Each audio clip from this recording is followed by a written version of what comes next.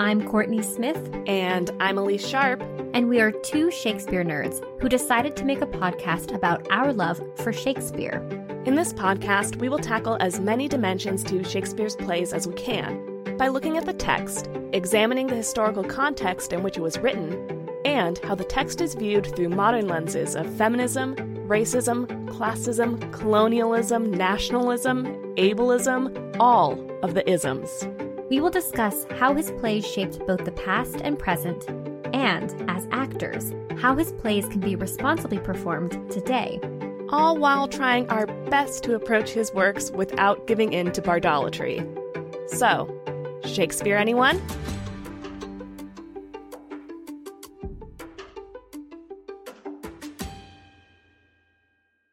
Hi, listeners. It's Courtney here. If you are listening to this episode after 2023, you might be wondering, who is this Corey Lee Smith host? When we started this podcast, I went by that stage name, Corey. I've chosen to leave my stage name and, as you know, I now go by Courtney. But before you enjoy past Elise and past Courtney's episodes in our back catalog, I wanted to clarify the name switch. Now that I've set that straight, I invite you to sit back, relax, and enjoy the episode. Hello, listeners. This is Courtney. Elise and I are so thrilled to continue bringing episodes of Shakespeare Anyone to listeners like you for free. We do this out of our love for Shakespeare, theater making, scholarship, and decentering dead white men. We put a lot of hard work into research, recording, editing, and generally producing a podcast. With that said, I'm here to remind you all that we have a Patreon page if you want to support our current work and our future goals that we believe Patreon will help us achieve. We've created a variety of support levels and continue to create exclusive bonus content for our patrons on a monthly basis. Our bonus content so far includes Shakespeare Stuff We Loved This Month posts, where we share the Shakespeare-related products we are obsessing over. Not only that, but we already launched bonus episodes. One is an extension on our conversation with Dr. Simone Chess about John Lilly's Galatea and early modern trans studies.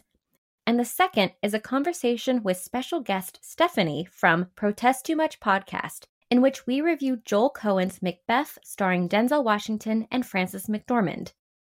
Elise and I also discuss Shakespeare-adjacent content, like movies, TV shows, books, to name a few, and share those conversations exclusively to Patreon. These are incredible conversations you can unlock as a patron. We also have plans for additional bonus episodes, including more special guests, more film reviews, and even an Ask Us Anything. Distinguished patrons even receive exclusive voting power and snail mail. If you would like to join us and support the production of this podcast, or just check out the Shakespeare-themed names we've given the support levels, head to patreon.com/ShakespeareAnyone. The link will also be in our episode descriptions. And if you like what you hear, Elise and I would greatly appreciate it if you could rate, review, and follow us on Apple Podcast and Spotify. Your review might even make it on an episode. When you're done, be sure to follow us on Instagram and Twitter, and then tell a friend. Word of mouth is our best form of advertisement. Thank you for listening and all of the support you give us and the podcast. Now, onto the episode. Okay, so today we are revisiting Twelfth Night. We reread it keeping in mind everything that we learned about it when doing our research for our main series. And I don't know about you, Corey, but I am way less familiar with Twelfth Night than I am with Macbeth. So there was a lot more in Twelfth Night that I was like, oh, this is layered in here, and this is layered in here, and this is layered in here. Yeah, for me, I've always looked at Twelfth Night, and I look at the comedies in general as less complex plays because they're comedies. Yeah. And I think that's a normal way that we're kind of taught to think of these. It's like, oh, we're just doing a comedy. It's funny. It's this, it's that. But there's so much layered into it that I was quite surprised by what we found when we did our series. Yeah. With Macbeth, it's overtly full of references and things like that. But Twelfth Night, it's not so obvious. Layered. I also don't know about you, but like for me, Twelfth Night feels denser to read. Yeah. I think it has to do with like the structure of the play in general. Macbeth is one story, and in this play, we've got this love triangle, this brother over here, and then this prank happening over here. And like the most straightforward of them is the prank. Yeah. Yeah. Yeah, with Macbeth, the time, like the actual time that it feels like it takes to read the play or see it is so rapid.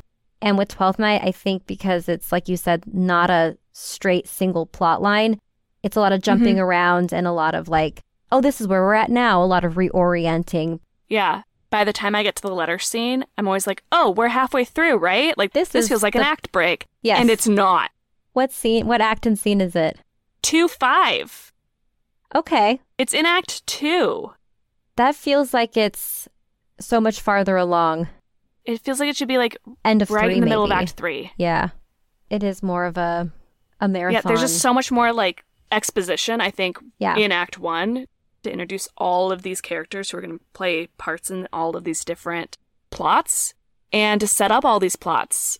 It feels more like watching a TV show where you have ABC plots and they're staggered throughout the play versus Macbeth, which feels like we're starting and we're going to the end. Yeah. Also for me, like, we talked about this briefly in our discussion with Dr. Sawyer Kemp, but the amount of plague that is talked about in this play, in 1-3, there's even the phrase, "What a plague." Yeah. Yeah. Orsino says that Olivia is so beautiful, she could literally purge the air of plague. He doesn't use plague, but he uses something that's a reference to plague. It's a reference to, he says that she could like cure the air. Cure it because that's how they thought that the plague would, And 1-2 has this like imagery of something that looks clean on the outside being polluted on the inside. Yeah, there's just a lot of plague. And that does make some sense in that, like, even if Shakespeare doesn't talk about plague, like if there's no plague plot in his plays, in his plays, tongue twister, Shakespeare's world was filled with patches of plague. It's very dramatic, though, for Orsino to discuss his love for Olivia in comparison to a plague. But he's a dramatic man, is what I've learned. He's such a dramatic man. Yeah. Oh, I also noticed, similarly to the idea of plague and the medical landscape, humoral theory being brought up quite a bit. Yes. Discussing like liver, brain, heart, and that made me want to dive further because we do have our mini episode on the four humors, but to actually really look more at what exactly the liver, brain, and heart, the anatomy of the humors versus just the state.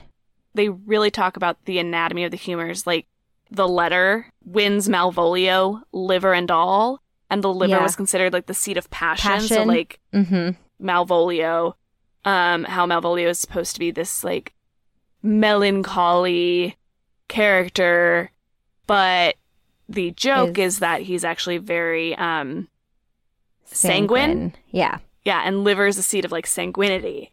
Yeah, which the early modern audience would have understood. Yes. And then Orsino talks about Olivia's humors, and that if her organs were better balanced, she would love him instead of being melancholy.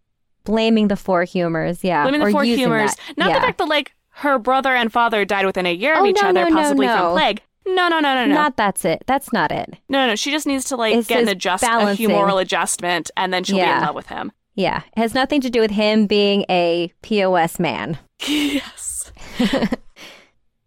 In addition to the humors, I also noticed astrology and medicine. And that's something I'd like to learn more about because Sir Andrew says something, I think it's when he's dancing, showing off his dancing. He goes, Taurus, that's sides and heart. And then Sir Toby says, no, sir, it is legs and thighs. So there's something going on. Yeah, there's something about astrology coordinating to different parts of the body. Yeah, and then that also goes into the four humors because they were used medicinally. Speaking of medicine, kind of tangentially, that there was a lot of sea and water talk. So, like, tears are constantly talked about as, like, brine, eye water. Orsino says that Olivia is embalming her brother with her saltwater tears. Yeah. He compares his capacity for love to the sea. Yeah, he does. Obviously, there's a shipwreck that is an inciting action to everything. And then also, Antonio is a pirate at sea. There's a lot of, like, we're in a sea town. Yeah. Yeah, but they also talk about water being kind of cleansing. And that just got me thinking, like, something I'd love to look at more is, because of plague, one of the things that we now know about the plague, during this time of the Black Plague and England seeing all of, massive deaths, there were pockets of Europe that did not experience That's correct. plague. Yeah. And they were specifically Jewish and Islamic communities who have faith practices that are cleansing, involve cleansing with water, bathing regularly, which was not a big thing in England at the time. No, not at all. Especially considering that Illyria is supposed to be this, like, other place. It's not England. The, like, historical old ancient Illyria was near, like, Croatia, if I'm remembering correctly. Is Shakespeare kind of bringing in this, like, non-English people, probably doing it in an othering way, because that's what the thing was. He was a white Englishman, doing this, like, kind of othering of, well, there's plague, but there's also, like, these people who are washing all the time. Isn't that weird? Yeah. Looking at what the context around that would be to see if there's something there. Yeah, what is in there about water being cleansing, and because we're set in this kind of, like, other place. Yeah. That's interesting. Yeah, we'll have to look at that now. We have to do that now. Is there an intersection there? I'd be interested in finding that out. Seeing if anybody else has done that scholarship. With water, I also noticed a lot more of mourning, mourning, and how the characters that do have loss do mourn, and how characters react to their mourning. And I actually would like to do more research in that, because I only read one article about mourning, and I actually would like to do more research and see, like, what was the practice. Let's read more about that debate that we know was going on between this, like, very Catholic idea of... and the very Protestant. Water can also be, like, holy water, which, if we're Catholic versus Protestant versus Puritanism... Yeah. Like, where do all of these religions, like, play in that? Because we've explored Puritanism, Catholicism, the different types of Protestantism. How do you look at the totality of it? Yeah. Speaking of which, Festi brings up a lot of Catholic references pretty much only when Malvolio is around, which I found really funny. I was like, I feel like these are jokes to purposely rile up Malvolio and, like, offend Malvolio. Yeah, very possible. Also, a thought that would be, like, looking more into Puritan and Catholic relations, if Olivia is this Catholic Italian figure and Malvolio is this Puritan, this English Puritan figure, why are they so close? Why is he in her household? What is going on there? What is that? What is that? Because that doesn't make sense to me. Yeah. Anything else that you noticed? I was struck by how prose and verse is used in this play to show relationships and class. We have this sort of upstairs, downstairs situation where we have nobility and then we have servant class. But also, like, Sir Toby, constantly in prose. Mariah, Festi, except for when Festi's, like, singing. Yeah. Pretty much always in prose. Olivia is also in prose until Viola as Cesario calls her proud. And then something about that switches her into verse. Interesting. And in comparison, Viola and Orsino, when we see them together for the first time, they're speaking in verse immediately together. And they share a bunch of lines. You know, Orsino, outside of She's the Man, don't want to ship anyone with Orsino. Correct. These two are pretty instantly compatible. Yeah. They finish each other. Have a chemistry. Meter. Heart eyes for each other. If anybody's going to end up with Orsino, unfortunately, it's got to be Viola. Yeah. But even still, on the second read, in spite of their completing each other's meter, I still, on this read, like you, I could not find where I thought that they should be together, aside from the forced. It's like when they force two characters to be romantic partners, and everyone's looking around going, right.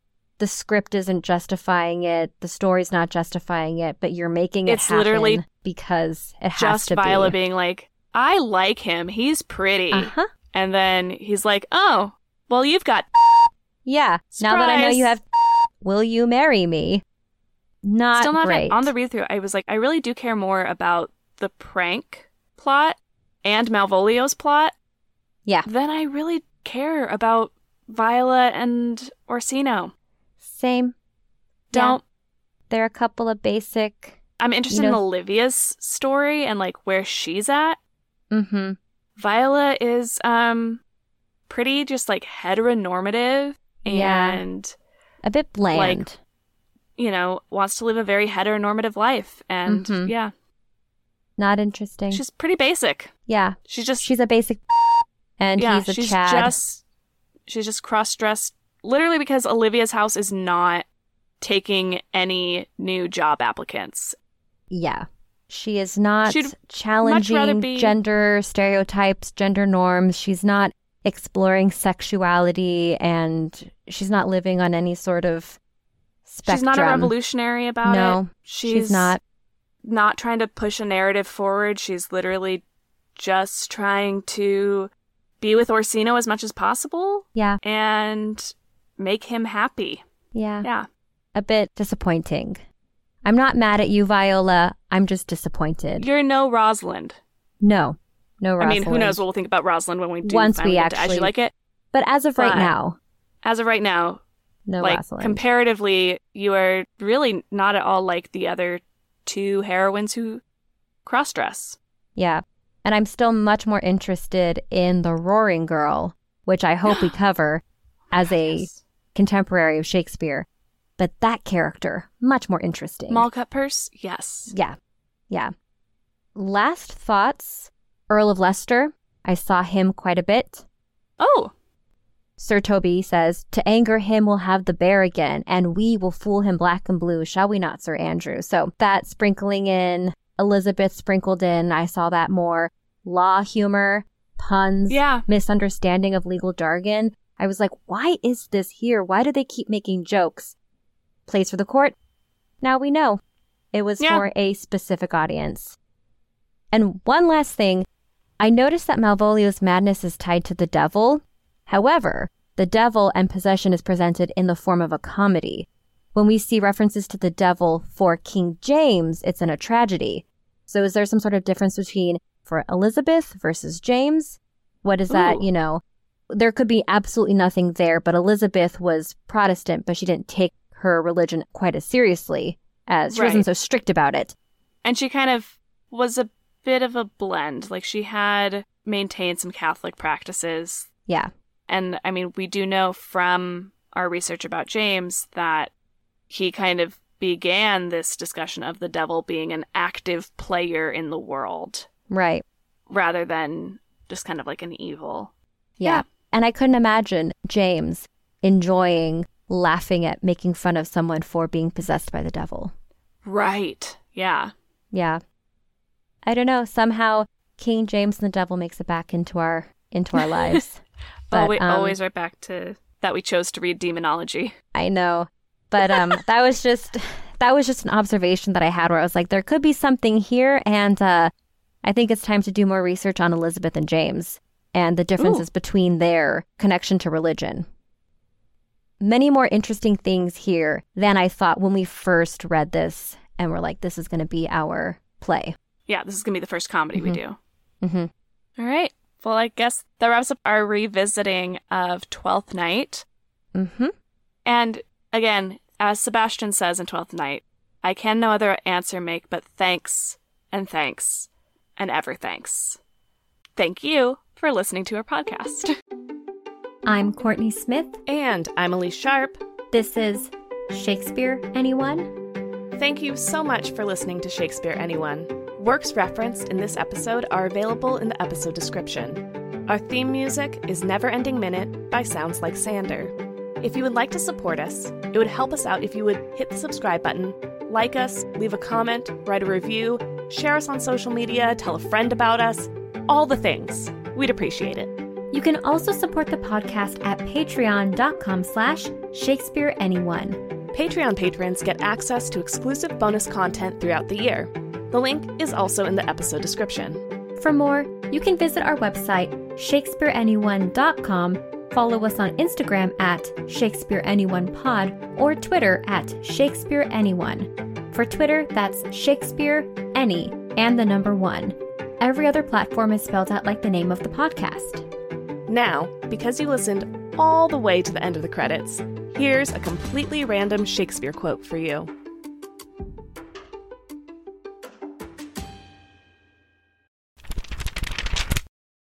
From The Merry Wives of Windsor, Act 1, Scene 1, said by Bardolph. Why, sir, for my part, I say the gentleman had drunk himself out of his 5 sentences.